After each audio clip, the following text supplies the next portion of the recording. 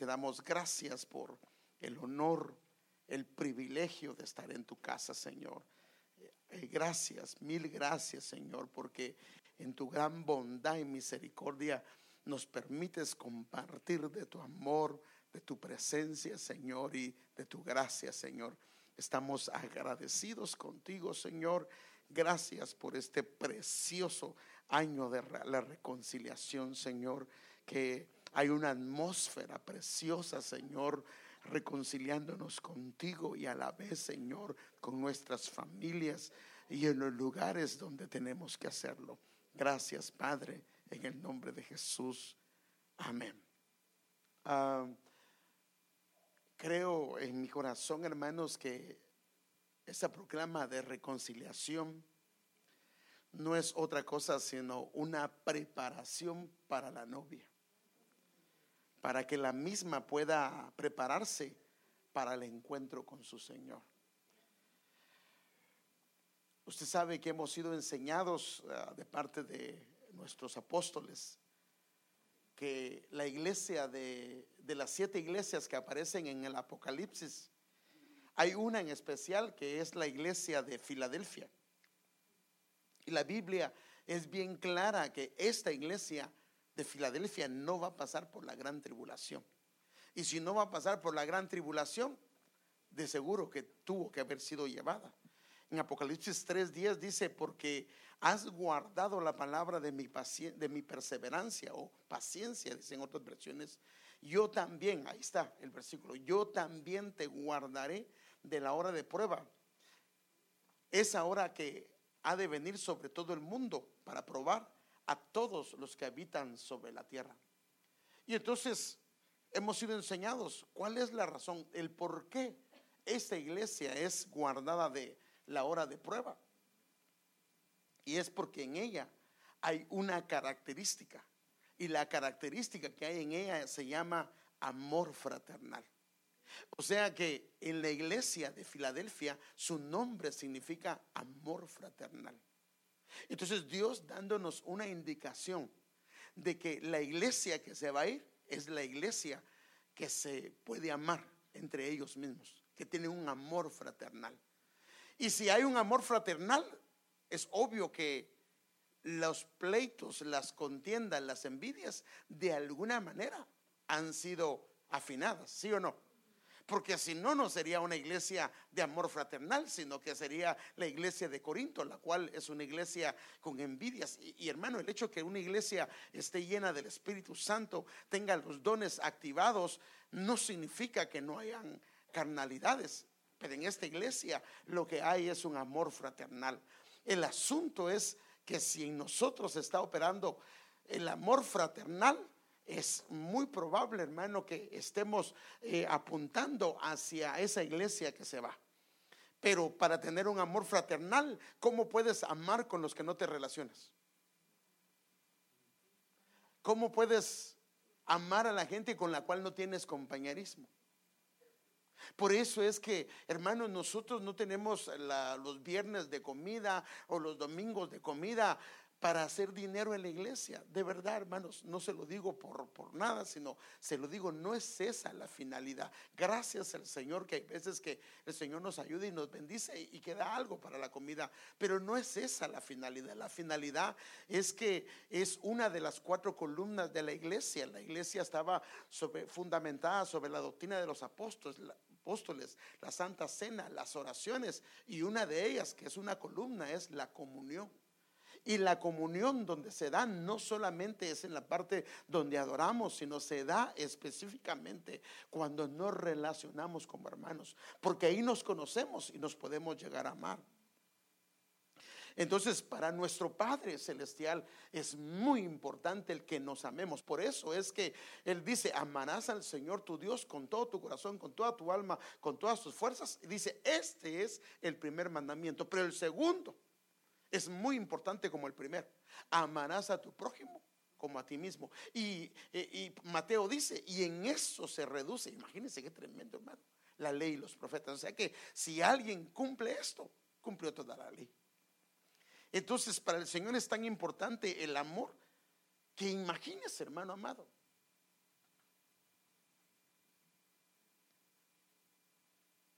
Si una persona no está bien con su hermano, no está reconciliada, el Señor le limita a ofrendar.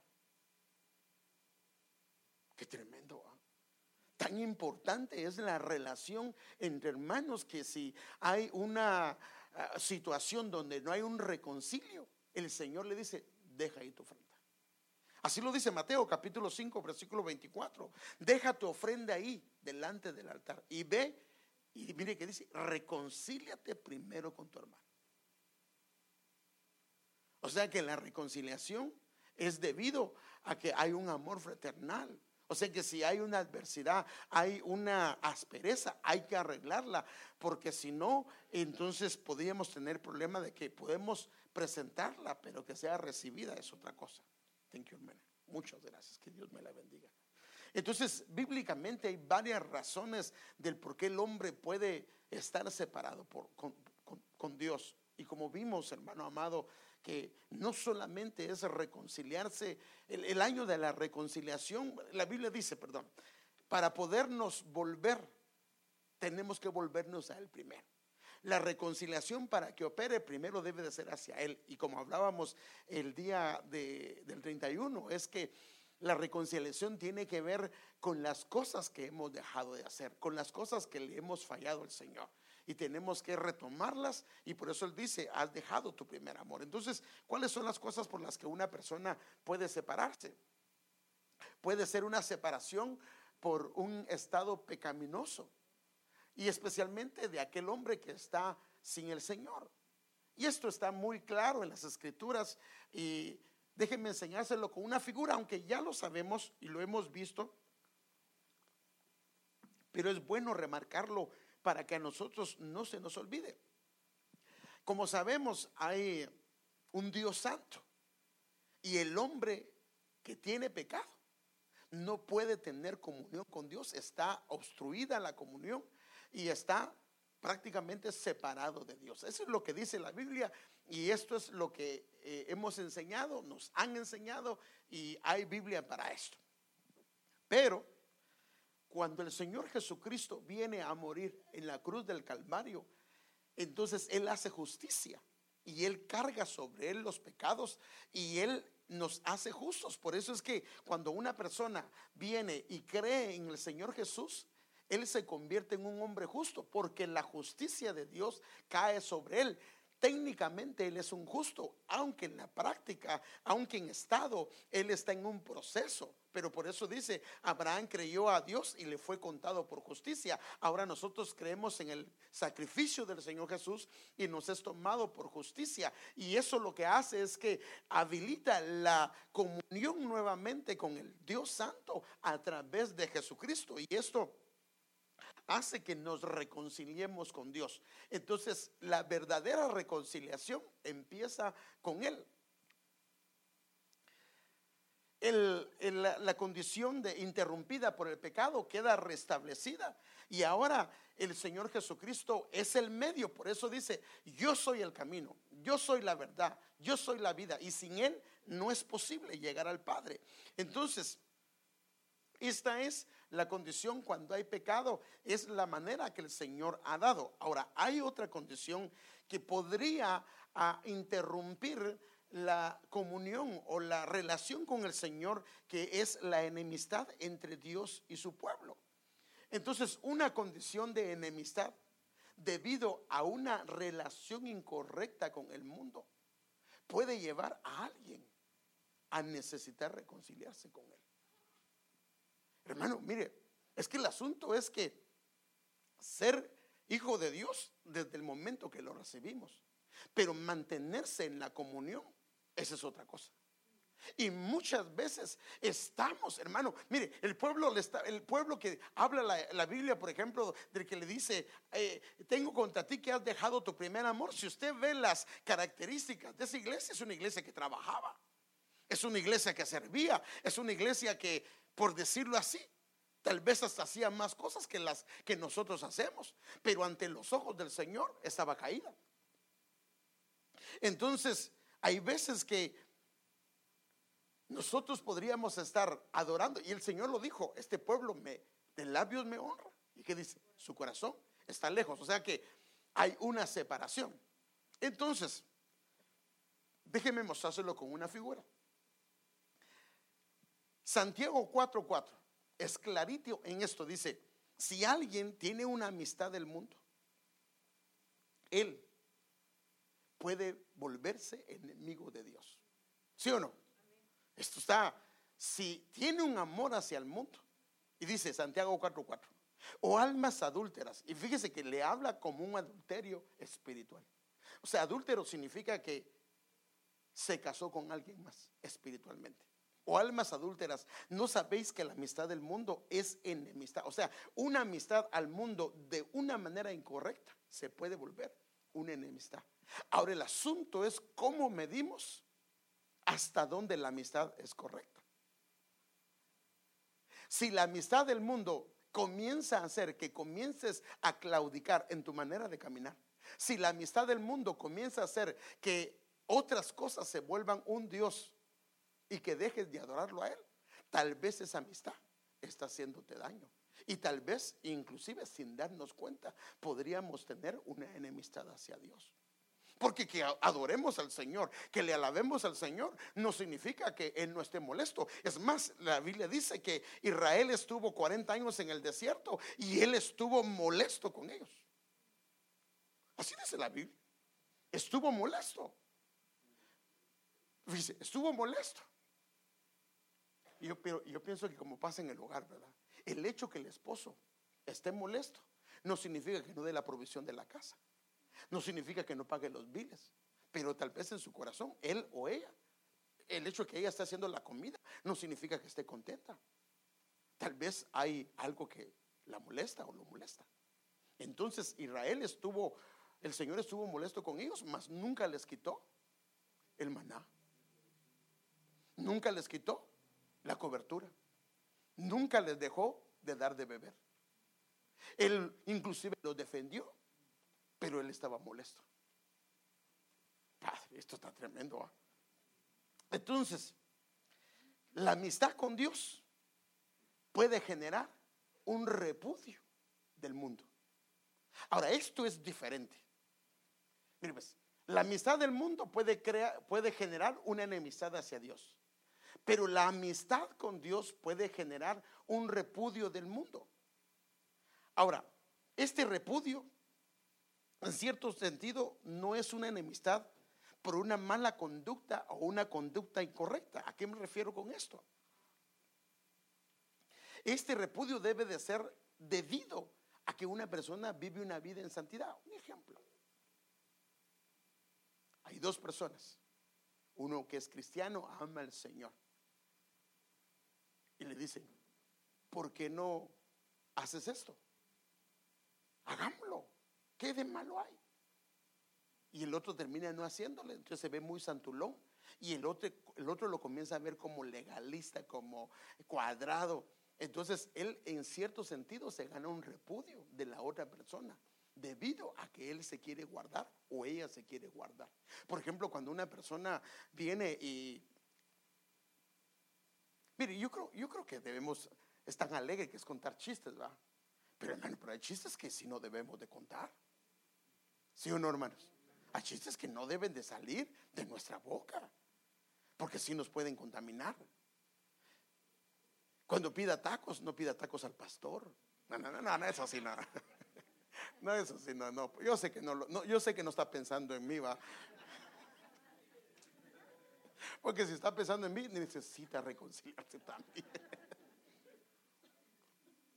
Entonces, la enemistad o el repudio debe de ser no debido a una mala conducta, no debido a una conducta fraudulenta, sino que debe de ser debido a una caminata de santidad al Señor.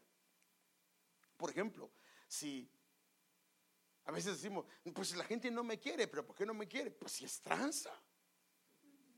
Perdóneme, ahí hay un problema. No paga. O es abusivo o es abusiva. No, ahí hay un problema.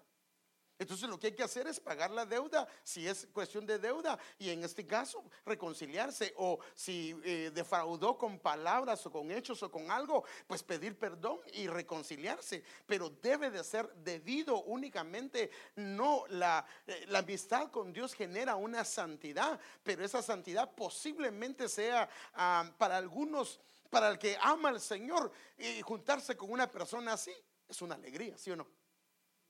Porque quiere pegarse a él, o quiere pegarse, hermano, yo no sé usted, pero una persona que ama al Señor se quiere pegar a un hombre que ama al Señor, a una mujer que ama al Señor, ¿sí o no? ¿Por qué? Porque quiere aprender. ¿A quién te pegas tú? Ay, es que a mí, es que esos que aman al Señor son muy cuadrados. No, tampoco es. No, es que aparte ilegalistas, esos son otra cosa. Pero yo creo, hermanos amados, que nosotros debemos de buscar nuestras amistades. De verdad, debemos de escoger nuestras amistades. Ahora, ¿por qué razón? Por el bien nuestro. Porque mire lo que cuesta venir a la iglesia, lo que cuesta consagrarse, y en un ratito la puede echar a perder uno todo. Un solo momento puede destruir mucho tiempo que te ha tomado guardarte para el Señor. ¿Sí o no, hermano? Bueno, por ejemplo, el Señor dice: bienaventurados sois cuando por mi causa os vituperen y os persigan y digan toda clase de mal contra vosotros. ¿Pero cómo? Mintiendo. Que la gente está diciendo mentiras, no es verdad. Pero ¿y si lo que están diciendo de nosotros es verdad? Y la gente dice: sí, ore por mí porque soy vituperado. ¿Y es verdad? No. Entonces la amistad con Dios, hermano, mire, una persona que comienza a caminar con Dios, por eso dice: sed perfectos como vuestro Padre Celestial es perfecto. Entonces, ¿qué comienza a hacer? Si antes hacía tranza, ya no hace tranza. Si antes era injusto, deja de ser injusto y comienza a ser justo. Si antes era de una manera, comienza a cambiar. Porque si está caminando con el Padre Celestial, no puede ser posible que no hayan cambios.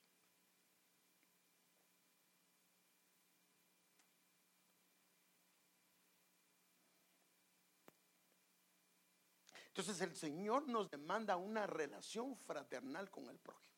No hay vuelta de hoja. Si queremos ser la iglesia de Filadelfia, esa relación tiene que ser activa. Ahora, mucha gente lo que hace es que mejor no se relaciona con nadie, porque de esa manera no tiene problemas con nadie. Pero no, si el Señor nos mandó a que nos reuniéramos, a que tuviéramos contacto. Mire, pues, yo le invito a algo. No se junte con los mismos, aún para comer, siéntese con otros. Mire, hay tiempos donde uno se puede sentar con los que ya conoce, pero siéntese con otros. ¿Por qué razón? Porque los conoce. ¿Sabe cómo se llama el hermano que está aquí? Todos.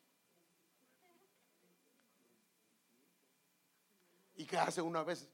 ¿Te acuerdas del hermano aquel? ¿Qué? El peloncito, el chaparrito, el gordito. No, él es el hermano Luis. Y si lo conoce, ahora saben su nombre, ¿en qué trabaja? Ok. Si usted tiene comunión, sí va a saber en qué trabaja, ¿sí o no? Porque se sabe su nombre. Ay, pero ya lo puse rojo al hermano Luis. Pero se sabe su nombre, pero ¿en qué trabaja?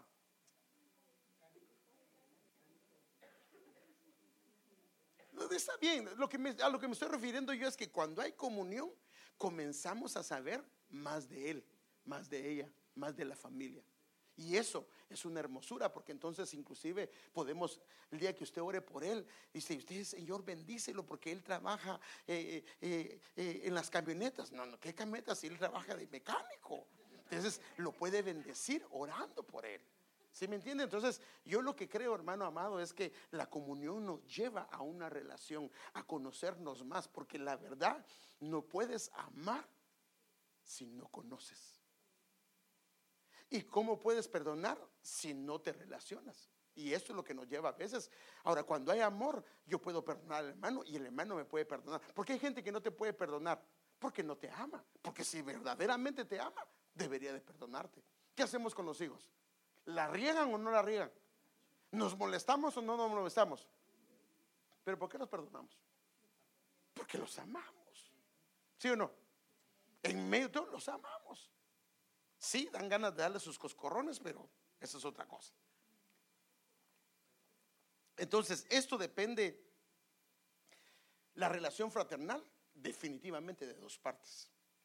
Y si una parte no quiere, tampoco estamos obligados a hacerlo, porque la Biblia dice que nuestra responsabilidad es buscar a la persona y relacionarnos. Si no quiere, tampoco te obliga el Señor. Por eso en Romanos 14:19, en la versión internacional, dice: por lo tanto, esforcémonos por promover todo lo que conduzca a la paz. O sea que yo debo de esforzarme por tener paz con el hermano Martín y la hermana Raquel.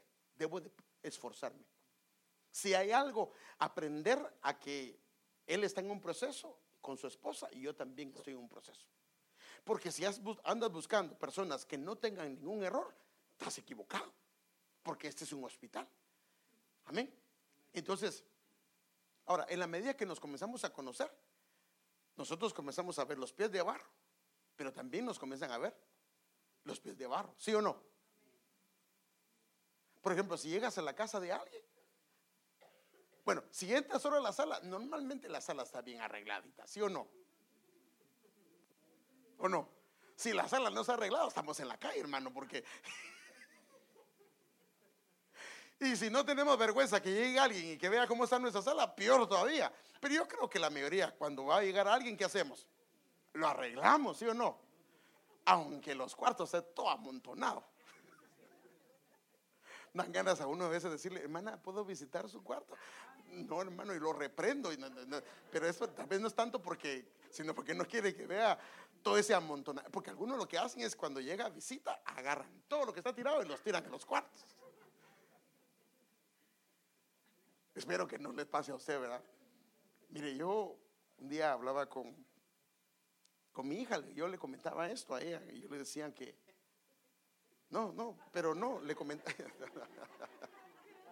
No, por favor, pero no sea mal pensado, hombre. Sino un día me vino un rema a mí. Un día me vino un rema a mí.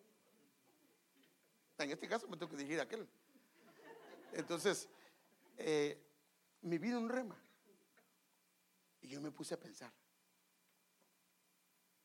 ¿por qué es que a veces a uno le gusta vivir, perdóneme, en un cochinero? Si eso no es normal. Perdóneme, ¿cómo es eso que te tienes que levantar en tu mismo cuarto a hacer así? Mire, hermano, Padre Santo, ropa que lleva un año sin lavarse.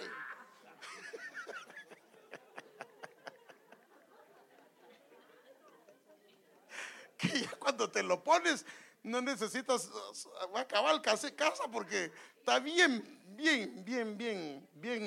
¿qué sería? Seco, tieso. Ya parece maniquí. Fíjate, ¿será correcto que tengamos? Perdóneme, hermano, yo sé que a veces llega familia y se desordena, pero no sería correcto tener nuestras habitaciones bien arregladitas, hermano. De verdad, hermano. Mire, yo pienso que hay un problema en el alma cuando las habitaciones están bien sucias. Hermano, yo no conozco ninguna de sus habitaciones. En pocas he ido, y cuando he ido, pues han sido preciosos lo que me han presentado, pero no conozco ninguna habitación. Pero, ¿cómo está su dormitorio? Miren, hermanos. Miren, perdóneme, pero algunas habitaciones parecen cantaditas de buey, porque solo queda el pantalón aquí y otro pantalón, solo como que se lo quitaron y solo se hicieron así, y ahí queda. No, hermano, no.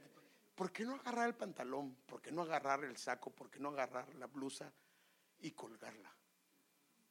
Porque si comienzas a dejar algo tirado, los demás comienzan a dejar tirado y se vuelve un cochinero. Perdón, no es mala palabra ese cochinero, creo que no. Sino se vuelve muy desasiado, pues, o sea, algo. Entonces, yo creo que ahorita está peor esa palabra, ¿va? Pero, ay, Padre. Pero mire, no creo que solo que haya un problema en el alma, es que nos guste vivir así. Yo creo que en el corazón es bonito cuando nos vive en un lugar limpio. Yo le digo algo, mire, el Señor se mueve en medio de su casa. Ahora, ¿tiene que ir el Señor así? Yo sé, eso le hablo espiritualmente porque no es así. Pero qué bonito sería que le diga a usted: Señor, esta es tu casa, pero su casa está limpia, su casa está ordenada. No solo la suya aquí adentro, sino también la casa. No tiene, cada vez que llega una visita, ese día nos toca limpieza, hijos. Es la única vez que hacen cuando hay visita. No puede ser, no puede ser. Entonces yo creo que tenemos que enseñar a los hijos a ordenar. Mire, no le haga el cuarto a su hijo, amada hermana, no le haga el cuarto a su hijo. Enséñele a ordenar su cuarto. Claro, si ya está grande es otra cosa, pero yo creo que el deseo del hombre, el deseo de la mujer es estar en un lugar limpio. O imagínense que vayamos de la tierra y allá con el Señor, qué desorden con los ángeles, hermano. O nosotros vamos a ir a desordenarlo todo. No, nos van a cuadrar, hermano. A lo mejor ordenemos las cosas. Mire, yo me da mucho gusto porque, créame, mire, y aprendamos, hermano. Los felicito a los hermanos de la limpieza y a los hermanos que decoran, porque todo está. Mire, la gente que ha venido ha dado un buen reporte de los baños, de todo, hermano, porque lo tienen bien ordenadito, bien arreglado. He visto que las sillas, si las ven torcidas, porque mire, ahí es donde uno ve. Mire, la Biblia dice que hay una buena, agradable y perfecta voluntad. ¿Sí o no? Buena, agradable y perfecta. Para el que viene a hacer limpieza, como yo veo si hizo la buena, la agradable o la perfecta. Fíjese, el que viene a hacer limpieza puede hacer esto: recoge los pedacitos que están sucios y los mete en el basurero. Aparentemente todo quedó limpio, ¿sí o no? Otro viene y ese sí no recoge eso, ese pasa a la aspiradora, pero todo alrededor. Mire, ¿cómo me doy cuenta yo que están alrededor? Me tocó el privilegio de venir a limpiar hace unos días con mi esposa y limpié algunos cuartos. Y cuando quitaba los muebles, ahí se mira la mancha que hay, especialmente la de los niños. Está la mancha de polvo. ¿Qué significa eso? Que los que han limpiado no han movido los muebles y no han pasado. Entonces esa sería la agradable voluntad. Pero la perfecta voluntad es cuando mueves todo para poder limpiar y que quede bien el lugar. Entonces nosotros deberíamos, hermano amado, ir más allá. Ir más allá, y que en la casa, en el lugar donde estemos, que vaya. Pero ya me salí de la, Padre, porque yo estoy hablando de la limpieza, ¿va? No, es de la limpieza que tengo que hablar. Pero bueno, el Señor demanda una relación fraternal con el prójimo, y no sé por qué. Entonces el tema que yo quiero tratar, Padre Santo, es la reconciliación por la cruz del Señor Jesús. Ese es el tema, la reconciliación por la cruz del Señor Jesús. Y quiero enseñarle algunas cosas con esto. Como sabe, es un hecho histórico que el Señor Jesús murió en la cruz del Calvario. Esto está atestiguado por la Escritura, por la historia y también por los historiadores. Ahora, esta comunión o esta reconciliación entre el creyente y Dios, entre el hombre y Dios, sería imposible si la cruz de Cristo no está ahí. Por eso es que nosotros necesitamos reconciliarnos, pero con la cruz de Cristo, con la cruz de Cristo de por medio, porque si no es la cruz de Cristo que esté de por medio, entonces puede ser una experiencia de reconciliación, pero va a ser algo religioso. A la larga, la gente que no pide perdón o que no se reconcilia con la cruz de Cristo, lo que pasa es que terminan guardando rencores. Te perdonan, pero no te han perdonado. Pero cuando está la cruz de Cristo de por medio, ya no es algo religioso, sino es algo permanente, porque hay una actitud diferente.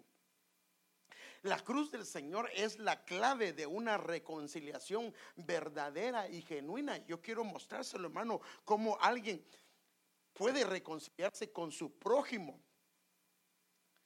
Pero si primero se reconcilia con Dios, como yo le estaba diciendo, entonces la reconciliación tiene que ser primero de una dimensión vertical para que luego pueda ser de una dimensión horizontal. Entonces, la reconciliación, por eso es que Jesús murió de esa manera, hermano, en una cruz.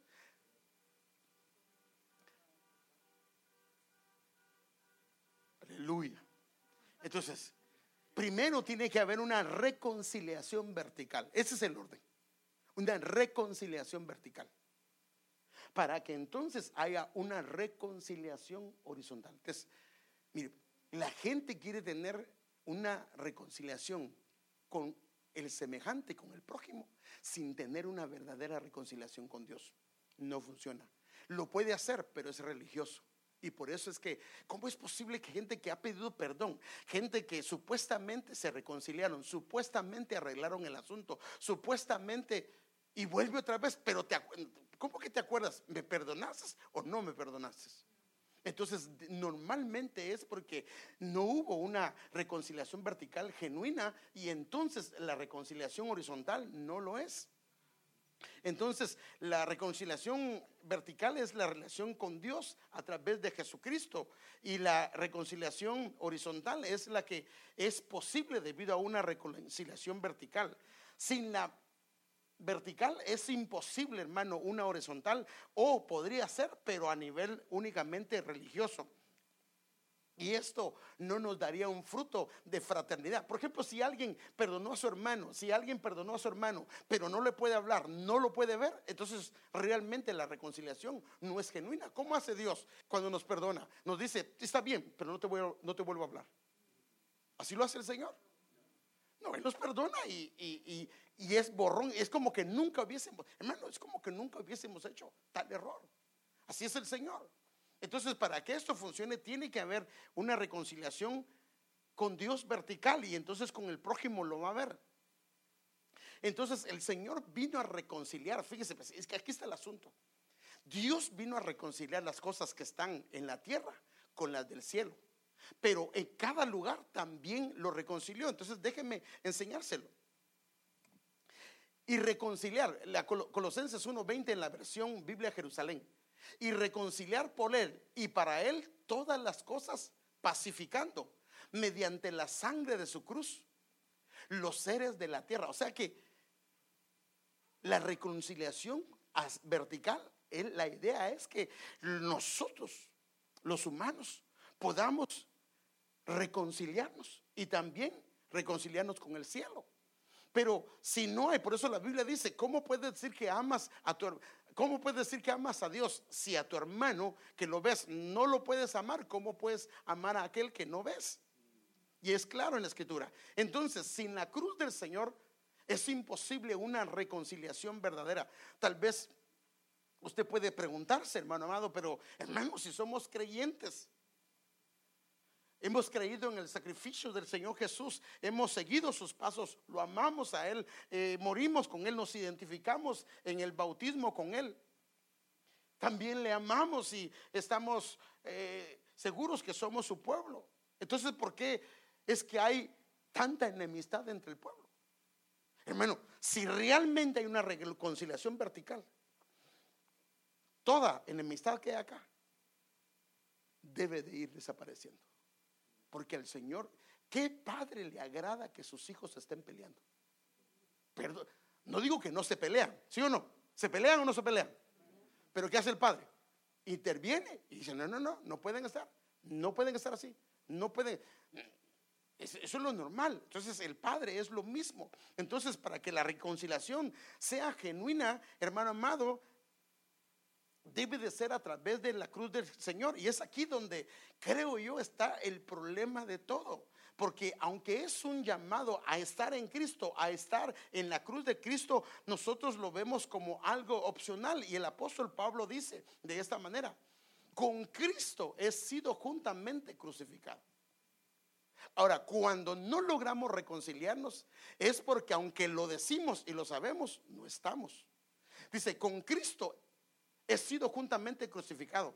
Y si estoy crucificado, entonces ya no vivo yo, sino Cristo vive en mí. Y si Cristo vive en mí, lo que ahora vivo en la carne, lo vivo por la fe en el Hijo de Dios, quien me amó y se entregó por mí. Si estoy juntamente crucificado con Él, entonces el que va a vivir en mí y el que va a gobernar en mí es Cristo. Pero si no estoy juntamente crucificado con Él, entonces quien va a gobernar es el yo. Y si este yo es el que vive, y está fuera. Si es el yo el que vive, está fuera de la cruz. Y si está fuera de la cruz, entonces lo que se va a manifestar son las obras de la carne, son el orgullo, el resentimiento y algo que está fuera de la cruz de Cristo. Entonces podemos ver entonces que fuera de la cruz comienzan a operar. Fíjense, si estamos juntamente crucificados con Él, entonces ya no vivo yo, mas Él vive en mí.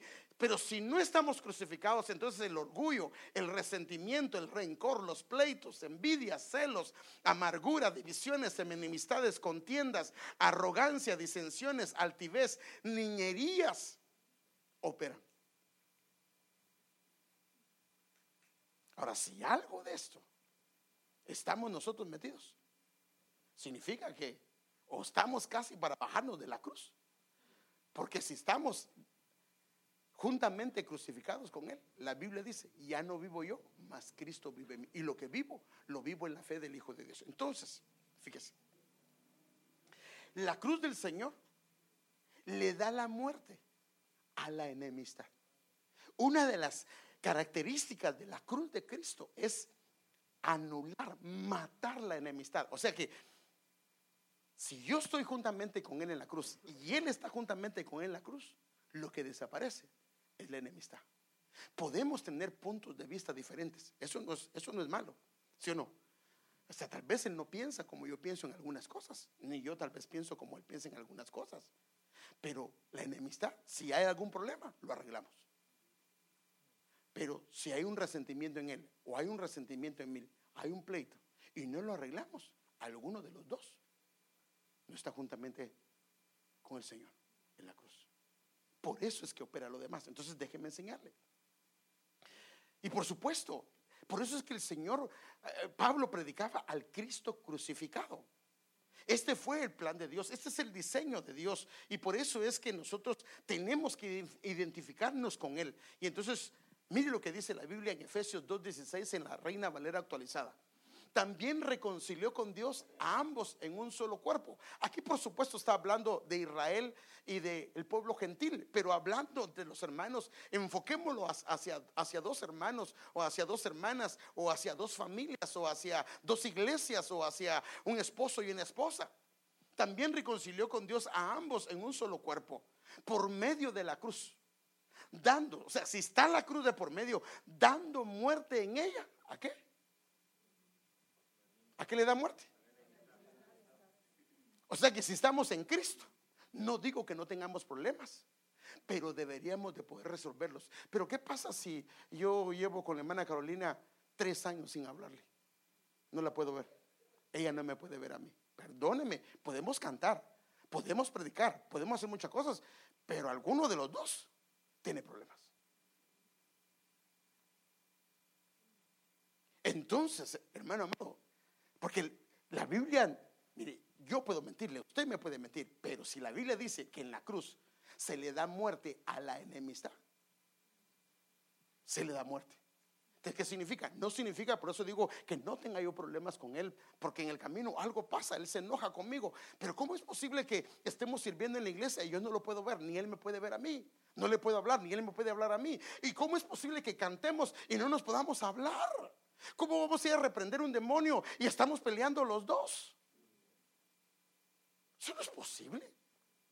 Entonces algún problema hay, pero la Biblia dice que si nosotros estamos, que la cruz de que si estamos en la cruz del Señor, porque ahí es donde debemos de estar, porque ahí debemos de identificarnos para que nuestro viejo yo, porque si no, es que mi orgullo no me deja, ¿no? Entonces su orgullo significa que no está en Cristo. Conoce al Señor, pero no está juntamente con Él. Entonces, porque la cruz lo que hace es que le da muerte a la enemistad.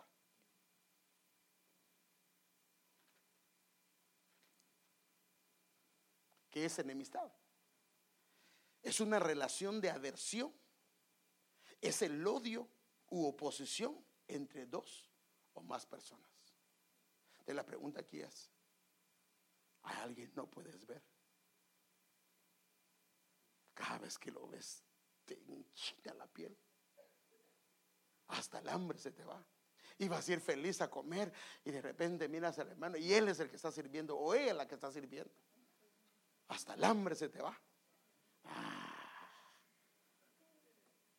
No, no, lo que pasa es que yo soy sabio y no me gusta juntarme con... No, no, no. ¿No será realmente que hay una enemistad?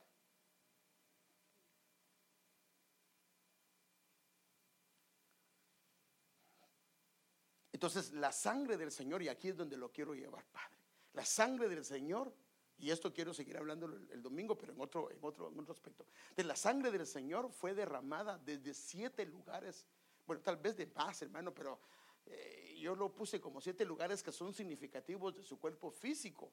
Ahora, la idea de que fuera derramada su sangre de todos esos lugares es para que nosotros podamos entender que Dios quiere sanarnos para tener una buena relación con mi hermano.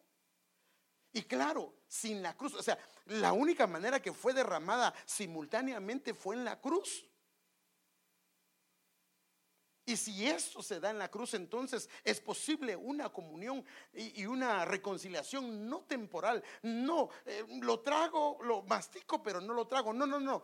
Algo que, hermano, mire qué bonito es cuando el hermano o la hermana te hizo algo y lo perdonas y puedes continuar la misma relación. Por supuesto, hay casos en que, por ejemplo, ay, ¿cómo hago para esto?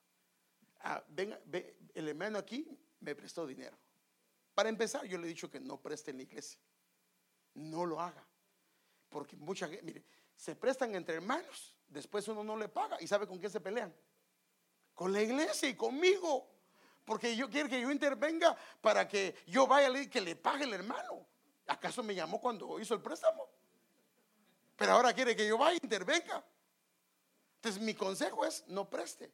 Mejor, si quiere ayudar al hermano, viene el hermano, tengo una necesidad, échame una mano, denle una ofrenda. Haga de cuenta que le pidió $1,000, denle una ofrenda de $100. ¿Qué va a pasar? Se la da, se la lleva el hermano. ¿En qué la usó? No le importe. Pero lo que le quiero decir es esto: nunca le va a dejar de hablar. El hermano le prestó $1,000, no le quiere pagar. Y usted dice que se pone delante de usted y lo ve cómo levanta las manos y lleva 1 año sin pagarle. Y ahora viene y cuando le cobra se pone bravo con usted. Entonces, mejor denle una ofrenda y así se va a evitar de esos problemas. Entonces, la ventaja es que el Señor quiere mostrarnos, hermano, cómo puede haber una relación. Pero qué bonito es cuando a esto quería llegar. El hermano vino y, por ejemplo, ya no me puede pagar. Y le digo todo esto porque a nosotros nos ha pasado. Recuerdo una ocasión que llegó. Por eso le digo, hermano, una persona y me dijo, ayúdame, estoy necesitado. Le dije, mira, no tengo. Lo que tengo es para el Señor, porque esto lo tengo prometido. No te preocupes, ¿cómo crees que voy a agarrar esto? Y le di más de $2,000. Hasta la fecha estoy esperando que me lo pague. Ahora, nunca me pidió perdón, pero si me viene a pedir perdón, lo voy a perdonar. Pero ¿le debo de volver a prestar otra vez? Ay, no, pero no le debo de guardar rencor, sino en este caso, dárselo. Amén, hermanos. Entonces, estos puntos son los que nos cambian. Entonces, mire pues, la cruz de Cristo, en la cabeza, Él derramó sangre cuando la corona de espinas fue puesta sobre Él. Y esto significa que mis pensamientos debo de cambiarlos hacia mi hermano, porque mis pensamientos van a ser sanados. Mire, ¿cuántos problemas tenemos? Porque veo él no se enoja porque él es joven. Veo yo que él no me saludó, no me dijo esto o aquello, y mis pensamientos, seguro, y tantas cosas que me vienen a la mente debido a una actitud de él. Entonces, en la cruz, él por eso murió con sangre derramada de su cabeza, para que supiéramos que los pensamientos fueron sanados, para que yo lo pueda ver a él como hijo de Dios y que él me pueda ver a mí como un hijo de Dios. Sí, en un proceso, pero como un hijo de Dios. 2, el rostro. Él fue abofeteado, y esto habla de que de tu imagen, de tu apariencia, tal vez tienen un mal aspecto de ti o una mala impresión de ti, pero aún eso el Señor derramó de su rostro Ya, quiero ir. Las manos fueron clavadas, derramó sangre de ahí. Significa que las manos significa que posiblemente tal vez hicimos cosas. Tal vez nuestras obras estuvieron incorrectas, pero el Señor al morir, Él está dando testimonio que Él murió por eso. Y entonces debo de yo entender que si estoy en la cruz, todo esto va a operar. Fuera de la cruz no hay un lavar de pensamientos, no hay un lavar de imagen y apariencia que habla de vergüenza, no hay un obrar de obras y de lo que hicimos. Si estamos en la cruz, también las cargas, lo que hicimos mal, que fue nuestra responsabilidad, y tal vez nos llevamos a gente, tal vez debido a lo que hicimos, a una responsabilidad, nos arrastramos a otras personas. La Biblia dice que Él lo latigaron ahí y derramó sangre, diciéndonos: tus responsabilidades hay que dar. Y si alguien te queda mal, no te preocupes. Si le quedaste mal a alguien, no te preocupes. Fue derramada sangre de ahí. 2, fue en los pies, fue clavado. O sea que habla de que también nuestro caminar de pecado, caídas, desánimos, fracasos, tropiezos, Él derramó su sangre de los pies, porque lo que Él estaba haciendo es, todo esto lo estaba sanando para que nosotros tengamos ahora una vida diferente. Pero tenemos que estar en Él. Fuera de Él, entonces comienza a operar todo lo demás. Y el costado, mire aquí, y a esto, como hoy es un día familiar, a esto es lo que quiero llevar la enseñanza. El costado fue atravesado por una lanza, y yo creo, hermano, que una de las cosas que representa es el núcleo familiar. Ahora, el núcleo familiar no me refiero, por ejemplo, si alguien está casado, me refiero a él, a su esposa y a sus hijos. La familia son los padres, mis hermanos, mis tíos y todo lo demás. Pero el núcleo familiar me refiero a esposos e hijos. Entonces, ¿por qué digo esto? La Biblia dice que Él fue traspasado por una lanza. La mayoría concuerdan que ahí fue donde nació la iglesia. ¿Por qué? Porque el costado de Adán también, de ahí que sacaron la costilla. ¿Y qué salió de ahí? Eva. ¿Y Eva qué representa? Eva representa a la iglesia. Eva representa a lo con él se va a casar. Y obvio que Eva representa la familia del Señor. O sea que la iglesia es la familia del Señor. Entonces, del costado del Señor salió sangre y agua. Sangre es para limpiarnos de nuestros pecados, y el agua es para purificarnos de los mismos. Entonces, la idea del Señor fue que a través del costado Él creó su familia, pero debe de darse en el costado, debe de darse en el núcleo familiar. Tiene que haber una reconciliación operando en ese lugar. Entonces el costado representa el núcleo familiar, representa la familia del Señor Jesucristo. Y por eso tal vez el Señor le dijo a María que ella iba a ser traspasada por una espada en su alma. Así lo dijo el Señor. Pero yo quiero que vayamos a algo, porque ahorita solo quiero mostrarle algo. Los lomos son los latigazos, y los lomos representan nuestra descendencia. O sea que Dios está haciendo una reconciliación, no solo a un nivel, no solo reconciliarnos con Dios. Por eso dice que Él va a reconciliar todas las cosas. La idea es reconciliar no solo con Dios, sino a nivel horizontal, con todas las áreas o dimensiones con las cuales nosotros en alguna medida nos relacionamos. Entonces déjeme enseñarle, la reconciliación en la cruz debe de ser extendida hacia la familia, pero a todo nivel. Pero no puede ser extendida si primero nosotros no nos reconciliamos debidamente con el Señor. Entonces, por ejemplo, la reconciliación con Dios en Cristo se da. Si eso es así, entonces el núcleo familiar, que es el núcleo terrenal, se puede decir, la familia que es esposa, esposo e hijos, están escondidos ahí, reconciliados. Pero ¿cómo es posible que me quiera reconciliar con los demás si no tengo problemas con mi esposa? Tengo problemas con mi hijo, tengo problemas con mi hija. No, tengo que arreglar primero eso, porque de ahí es que nace, así como nace la iglesia, también está el núcleo de la familia, y ahí es donde debe de operar primero la reconciliación. Entonces, Si opera la reconciliación ahí, entonces comienza a operar la reconciliación, en este caso, de la familia del esposo, que son padres, son hermanos, son cuñados. Comienza a operar una reconciliación hacia ellos. Y si opera esa reconciliación en el núcleo familiar, entonces comienza a haber una reconciliación hacia la mano derecha o la mano izquierda, que es la familia de la esposa o la familia del esposo. Pero fíjese pues, ¿dónde empieza? Empieza en el núcleo, empieza en la familia. Entonces la pregunta es, ¿cómo está el núcleo de tu familia? ¿Sí me viene a entender a qué me refiero con el núcleo?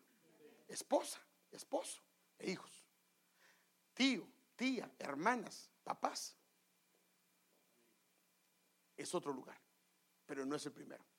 Entonces, si hay un núcleo familiar restaurado por la reconciliación de Dios, comienza a operar una reconciliación a un nivel diferente. Porque si no, estas reconciliaciones hacia las familias extendidas se vuelve religioso. No es una reconciliación genuina. Por eso es que tiene que haber una relación vertical para que pueda haber una relación horizontal. Y si eso se da, entonces comienza a operar una relación de reconciliación hacia las amistades que en alguna medida tenemos, hermano, porque nosotros tenemos de una manera horizontal las familias de nuestra esposa o la familia de nuestro esposo, pero también tenemos amistades que se dieron en el camino, compañeros, amigos y de diferente índole, que si no hemos logrado arreglar la parte del núcleo familiar, en la parte central, hermano amado, donde debemos de empezar, difícilmente lo vamos a hacer. Como que se da, hermano, cuando comenzamos a arreglar la casa, la familia, el hogar, entonces Dios comienza a operar de una manera la reconciliación, de una manera horizontal y hasta hacia las profundidades. ¿Para qué? Para que estemos en paz con todos, porque ese es el anhelo de Dios, hermano, que estemos en paz con todos. Por supuesto que lo procuremos, con algunos no se va a poder.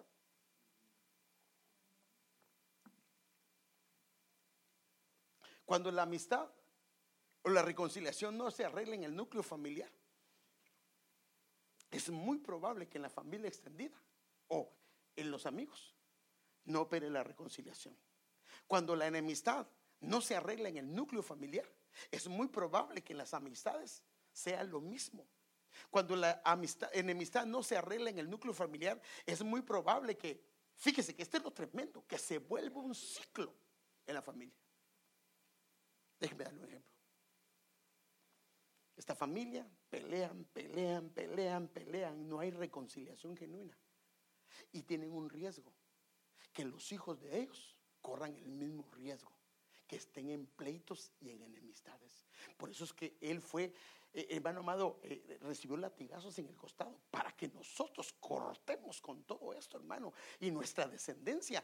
Hermano, si nosotros como esposos nos peleamos, nuestra familia se peleó, que en los hijos, hermano, se corte ese ciclo, porque si no se corta ese ciclo, entonces va a ser un problema. Entonces la idea del Señor es que hay una reconciliación de la descendencia, que nuestra descendencia tome una conducta diferente, que no sea una descendencia, hermano, hay familias que se han matado por generaciones,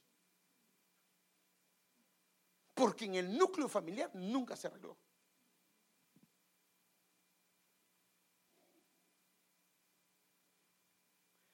Lo único es que para arreglar el núcleo familiar tiene que haber no orgullo. Él representa la cabeza de su familia.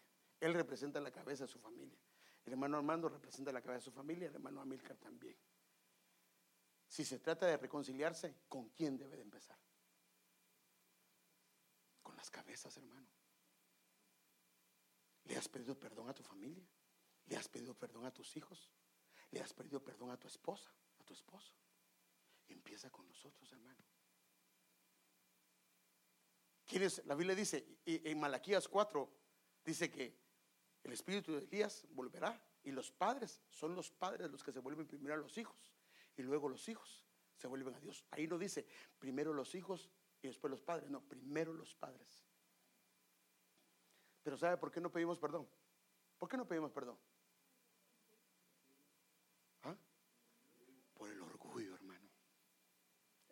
Por por eso es que Dios, por eso quiere en la cruz, porque en la cruz el orgullo desaparece, la rencilla desaparece, las amarguras desaparecen, y en la cruz vengo. Mire, el problema de nosotros es que nosotros nos heredaron esto, que nuestros tatas no nos pedían perdón. La regaron nuestros papás, hermano, muchos de ellos. ¿Cuándo te pidieron perdón? ¿Y por qué no te pedían perdón? ¿Y por qué te voy a pedir yo perdón si yo soy tu tata? Tenían razón, pero eso no lo pasaron a nosotros. Pero ellos no conocían al Señor, nosotros sí. Tenemos que contar con eso, hermano. Entonces, ahora fíjese, ¿por qué es importante esto? Se me pasó el tiempo, hermano. Si hay una reconciliación en el núcleo familiar espiritual, este se extiende a todos los niveles. Ahora, esto lo llevé yo a su familia terrenal, ahora quiero llevarlo a la familia espiritual. Fíjense, en el núcleo familiar terrenal, ¿quiénes corresponden a eso? ¿Quiénes están incluidos ahí? En el núcleo familiar terrenal. Papá, mamá e hijos. ¿El abuelito? No. ¿La tía? No. ¿La mamá del esposo? No. Solo papá, mamá e hijos. Pero en la iglesia, ¿dice la Biblia que la iglesia es una familia o no dice la iglesia eso? No dice la Biblia eso. Ahora viene tu núcleo familiar. ¿Quiénes son? Espiritual. ¿Quién es tu núcleo familiar espiritual? Exacto. O sea, ella es mi hermana. Ella es hermana del hermano Steve. Su núcleo familiar, ¿sí? Su núcleo familiar espiritual es acá. Ahora, los de la otra iglesia son hermanos también, pero no son nuestro núcleo familiar. No son primos, son hermanos también. No, porque primos no. Pero en cierto sentido. Entonces, fíjense. Entonces, si hay una reconciliación con Dios, entonces el núcleo familiar espiritual, pastores, líderes, hermanos, debe de funcionar. Ahora, el día, fíjense, aquí es donde yo calo como estamos. El día 31 les dije, hermanos, primero pidámosle perdón a Dios. Creo que lo hicieron. Ahora, pídale perdón entre su familia. Júntese con su familia y pide perdón. ¿Y sabe qué pasó con algunos? Se quedaban viendo. No podían pedir perdón. Eso me dice que tiene problemas para pedir perdón. Y ahora le digo, ahora ore por el hermano, o sea, su propio núcleo de familia. Y oró, Señor, bendícelo. Mire, tan escasos para orar. Hermano, cuando yo dije oremos cada uno por nuestros hijos, por nuestra familia, hermano, debería haber yo tendría que haber parado a los hermanos y decir, hermano, ya párele, ya sé que quiere bendecir a sus hijos. Pero ¿sabe qué pasó? Ni 2 minutos duraron orando. Entonces, ¿por qué nos pasa esto? Porque en el núcleo debe de haber reconciliación. Si no hay reconciliación, entonces ¿cómo se puede extender hacia los demás que dejaste?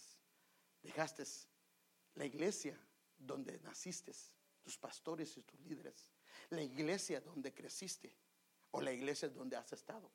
Porque de alguna medida hemos tenido tal vez inconvenientes o problemas. Pero hoy el Señor, a través del núcleo familiar espiritual, me da la habilidad, la capacidad, porque hay una atmósfera espiritual de reconciliación para que arregle las cosas con mis hermanos. Y esto me habilita para que lo que dejé resguardado en la iglesia donde nací, en la iglesia donde crecí, lo pueda arreglar.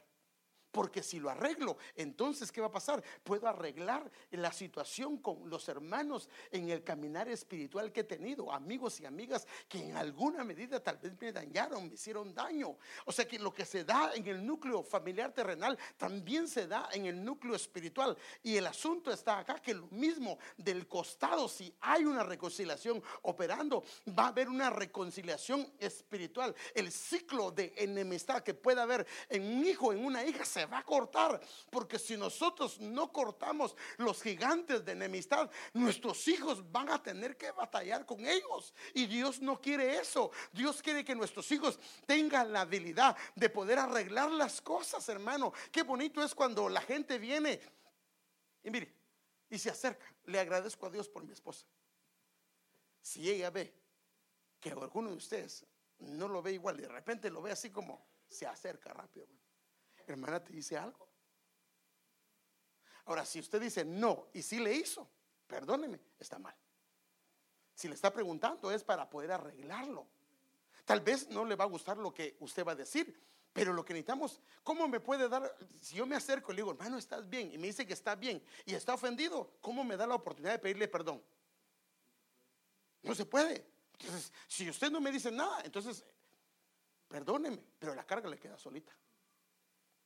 Entonces Dios lo que quiere es que, hermanos, nuestra descendencia corte con todo esto y sea una descendencia que a la hora de tener problemas en la iglesia donde estén, ellos los arreglen y que no pasen años, hermano, años con problemas con los hermanos.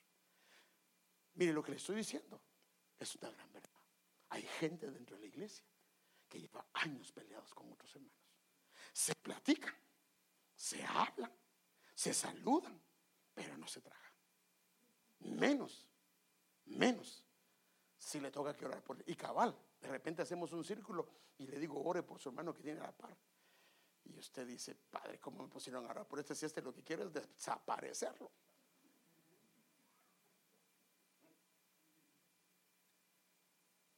Hermanos, el Señor quiere trabajar. Ahora, ¿cuántos de ustedes, no me levanta la mano, usted cree que nunca ha ofendido a algún hermano aquí de la iglesia? ¿Qué piensa? ¿Qué piensa? Ah, no, hermano, usted porque no me conoce. Yo soy la señorita simpatía, Miss Universo. Hermano, todos, mire, todos en algún momento le hemos regado. Pero ¿qué hemos hecho cuando le hemos regado? ¿Le pedimos solo perdón a Dios? No, ahí es de pedirle perdón a Dios. Pero si yo le ofendí a ella, yo tengo que venir con ella y decirle, Raquel, perdóname, no era la manera de hablarte, no era la actitud. Ahora, ¿sabe qué está haciendo Dios? Trabajando que se extienda hacia todos lados. Mire, le agradezco al Señor por eso. Y uno no debe de hablar de las cosas que uno ha hecho, pero cuando me vine para acá, un día orando, hace algunos 2, 3 años, el Señor me puso mi pastor, el que yo estuve, 2 pastores. Y yo, ¿será que les ofendí? Aparentemente no, hasta me dieron mi reconocimiento. Pero también lo mismo, a veces se hace algo religioso. Llamé a uno de ellos y le dije, perdóname, si estando ahí yo te ofendí. Pues no recuerdo, pero no sé. No te preocupes, nunca me ofendiste, o al menos no algo que me hiciera sentir mal. Hablé con el otro, pues no me contestó. Le hablé 2 veces y solo me contestó su correo, pero le dejé un mensaje en el correo de voz. Pero entonces lo que veo yo es que cuando comenzamos a operar en el núcleo, Dios nos da la gracia y nos recuerda lo que dejamos pendiente, porque cuando no has perdonado a alguien es como una deuda que esté pendiente. Por eso la Biblia compara la falta de perdón con deudas. O sea que una deuda se cancela únicamente hasta que la otra persona te perdona. Entonces, si lo operas, ahora imagínate, si no le puedo pedir perdón a mi esposa, a mi esposo, al pastor o a un líder, a un hermano, ¿cómo le voy a pedir perdón a otros que he dejado en el camino? ¿Cómo? Y si llevas algunos años en el evangelio, no me digas que nunca has ofendido a nadie, porque también esa sería otra cosa. No, a mí es el que me han ofendido. Perdóname, estás fuera de la cruz de Cristo, porque no puede ser que yo no haya ofendido. Si llevamos años en el evangelio, a alguien hemos ofendido, ¿o no, hermano? También nos han ofendido. Pero si solo me hago la víctima, que solo a mí me han ofendido y yo solo me hago la víctima, significa que algún problema hay. Padre, pues ya me pasé, pero ya termino, hermano. Entonces, la reconciliación de la cruz produce, fíjese pues, cuando hay una reconciliación, ¿sabe qué hace Dios? Le agrada tanto, porque cuando hay reconciliación te humillas pidiendo perdón. Y entonces lo que dice la Biblia es que ya no puedo seguir. Hay como una resurrección. Pues si el haberlo rechazado dio, al pueblo rechazado dio como resultado la reconciliación entre Dios y el mundo, ¿no será su restitución cuando el pueblo se reconcilie? O sea que lo que dice aquí es que cuando hay una reconciliación, lo que hay es vida de resurrección. O sea que cuando pedimos perdón, ¿sabe qué hace Dios? Le agrada tanto que comienza a resucitar cosas que se han perdido en nosotros. Cosas que estaban muertas, Dios las comienza a resucitar. Le agrada tanto el que reconciliemos y arreglemos las cosas, que Él comienza a traer una vida de resurrección. Y comienzas a ver que aquella pasión que habías perdido, la comienzas a recibir. Comienzas a darte cuenta que aquellos dones que habían dejado de operar, comienzan a operar. ¿Por qué? Porque le agrada a Él la reconciliación, el que nosotros procedamos y el que tomemos el primer paso. Porque aquí hay dos cosas. Mire, la recompensa, ¿cómo será? Nos ofendimos con la hermana Raquel. Yo soy el pastor y yo nunca me acerco. Y ella, que no es la pastora y que no es el pastor, se acerca conmigo y me pide perdón. ¿Para quién cree que va a ser la recompensa? Para ella, porque yo debería de acercarme. Y si ella se acerca, ella lo que está mostrando delante de Dios es su madurez. ¿Sabe qué va a operar? En mí quedó cancelada la deuda, pero en ella comienza a operar una resurrección de vida.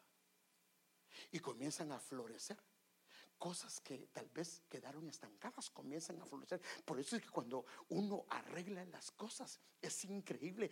Todo comienza a ubicarse en su lugar, hermano. Está tremenda la reconciliación, ¿verdad? Lo animo, hermano. Lo animo, por favor. Ya, perdón, hermanos, me pasé. ¿Cuánto tiempo llevo? Ya, yo creo que. ¿Cuánto tiempo llevo? Pues no, es que la alabanza se tardó mucho. Bueno, póngase de pie. Me pasé 6 minutos, solo 6 minutos, hermano. Entonces tienes dos núcleos: tu familia terrenal y tu familia espiritual.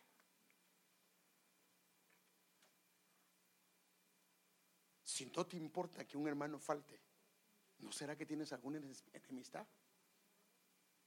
Pero nos debería hacer falta ver a los hermanos, ¿no? ¿O no, hermanos? ¿O qué pasa cuando tu hijo no llega a casa? ¿Qué importa? Algún día va a venir. No. Preguntas, ¿qué pasó con él? ¿Por qué no vino? Y si no lo llamas, y si es posible vas al trabajo. Pero yo quiero una resurrección de vida en mi corazón operando, hermano, habilitando aquellas cosas que tal vez en alguna medida quedaron adormecidas. Y el Señor lo puede hacer. Pero quiere, ahí está donde estamos clavados en la cruz de Cristo, que tomemos la iniciativa y que vayas, llames. Si no, pues como el pastor me dijo que fuera a Guatemala, no tengo papeles, me voy para Guatemala y ahora que vea cómo me hace para pagarme coyote. No, tampoco. Ahí no vayas, sino, pero llama por teléfono. Pero si puedes ir, mire, hermano, no tienen ni idea que cuando uno arregla esto, cuántas cosas. Dice que el amor cubrirá multitud de faltas. ¿Cuánto se arregla cuando tomamos la iniciativa? Y a Dios le agrada tanto tu sencillez. Por eso es que opera una resurrección de vida dentro de tu corazón. Le agrada tanto ver a Él que te humillaste. Es más, imagínese, si usted ni siquiera tuvo la culpa, pero sabe que alguien tiene algo contra usted y usted toma la iniciativa. ¡Wow! ¡Qué agrado le dará al Señor! Pero esto es lo que el Señor quiere. Ahora, hay una atmósfera de reconciliación de parte de Dios. Y discúlpeme lo que le voy a decir, pero si no tomamos la iniciativa, se puede pasar todo el año. Y aunque estemos en medio del año de la reconciliación, nada puede pasar. El año pasado fue el año del renuevo, pero tal vez algunos no fueron renovados. ¿Por qué? ¿Fue culpa de la proclama? ¿Se equivocó el apóstol? No, sino que no dimos lugar. Porque Dios es fiel. Dios te va a traer a tu mente. Y por eso ahorita lo que le estoy diciendo, hermano, se lo estoy diciendo de parte de Dios. Dios te va a traer a tu mente donde no están arregladas las cosas. Puedes hacer dos cosas. Toma la iniciativa de buscar, por favor, no un ex. ¿Sí me entienden? Que es que lo ofendí mucho y terminamos mal y estoy casado con alguien. No, ahí por favor. Sí me debe entender, hermano, por favor. Y tengo que irle a pedir perdón personalmente. Y hasta lo abrazo, la abrazo. No, perdóneme, eso no sería sabio. Perdón, es que tengo que aclarar porque algunos agarran la Biblia mal, hermano. No. Pero dos cosas puedes hacer. Toma la iniciativa y vas. O llamas si necesitas llamar. O dos, comienzas a excusarte. Yo no tuve la culpa. Yo no fui el culpable.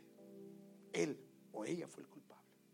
Ahora, si te excusas de esa manera, va a operar la reconciliación. Aunque estemos en medio de una reconciliación, no va a operar. Ahora, yo quiero terminar con este gigante de la enemistad, hermano, porque en mis lomos están mis hijos. Y no solo los hijos biológicos, sino están ustedes. Y yo no quiero que ninguno de ustedes tenga problemas con eso, ni sus descendencias. Y por eso me aflige esta palabra, decirle: Señor, necesitamos arreglar esto. Y no crea que cuando he pedido perdón, a algunos lo he querido hacer, pero sé que lo debo de hacer. Y ya estando en el lugar, el Señor me ha dado la gracia para hacerlo. Y sí lo he visto, una resurrección en áreas de mi vida que habían fracasado.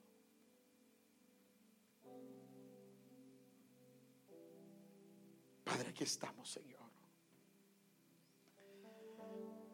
Este es el inicio de este año de reconciliación. Primero que nada, queremos arreglar las cosas contigo. Perdónanos por las cosas que te hemos fallado, cada uno en nuestro diferente nivel. Perdónanos, Señor, si te hemos defraudado, nos hemos amistado con el mundo de una manera incorrecta y en alguna medida hemos renunciado a tu amistad. Perdónanos, Señor, por favor. Perdónanos si hemos puesto de prioridad otras cosas. Perdónanos, por favor. Queremos arreglar nuestras vidas contigo, Señor. Que no haya nada en nuestro corazón que impida nuestra relación contigo. Padre, como dice tu palabra, queremos reconciliarnos contigo. Queremos estar bien. Queremos que las cuentas estén claras. Perdónanos si no te hemos pedido perdón por algunas áreas. Perdónanos, por favor, pero tráenos a memoria aquello que no pedimos perdón y lo dejamos olvidado. Pero por favor, perdónanos. Perdónanos si nos peleamos contigo y dijimos cosas que nunca debían de haber salido de nuestra boca. Perdónanos, por favor, perdónanos. Pero ahora te pedimos, Señor, que en el nombre de Jesús, a través de tu cruz, queremos anular, cancelar, Señor, la enemistad de nosotros.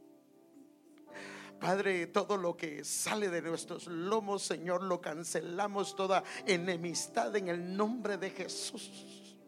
En el nombre de Jesús cancelamos toda enemistad, Señor. Y si hay pleito en nuestro hogar, en nuestra casa, hoy en el nombre de Jesús pedimos tu gracia sobrenatural para reconciliarnos los unos con los otros, reconocer nuestras faltas y pedir perdón cuantas veces sean necesarias.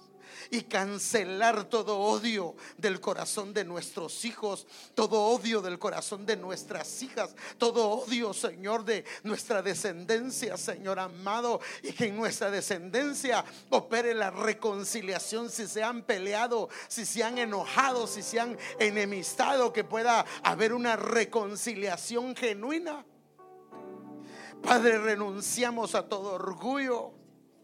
toda arrogancia, toda altivez que no nos deja, Señor, reconocer nuestras faltas y nuestros errores. Hoy en el nombre de Jesús, en el nombre de Jesús de Nazaret, pedimos, Señor, cancelamos este gigante de la enemistad, Señor, a través de tu cruz. Lo cancelamos en el nombre de Jesús y declaramos, Señor, para nuestros hijos una atmósfera de reconciliación. Si hay problemas entre ellos, Señor, que se puedan arreglar, que se puedan reconciliar. No permita, Señor, que pasen enojados tiempos, Señor. No lo permita, Señor. Hoy en el nombre de Jesús cancelamos toda enemistad y pedimos una restitución de vida, una resurrección de vida en nuestras vidas, operando en nuestras familias, Señor. En el nombre de Jesús lo pedimos y damos las gracias, Señor.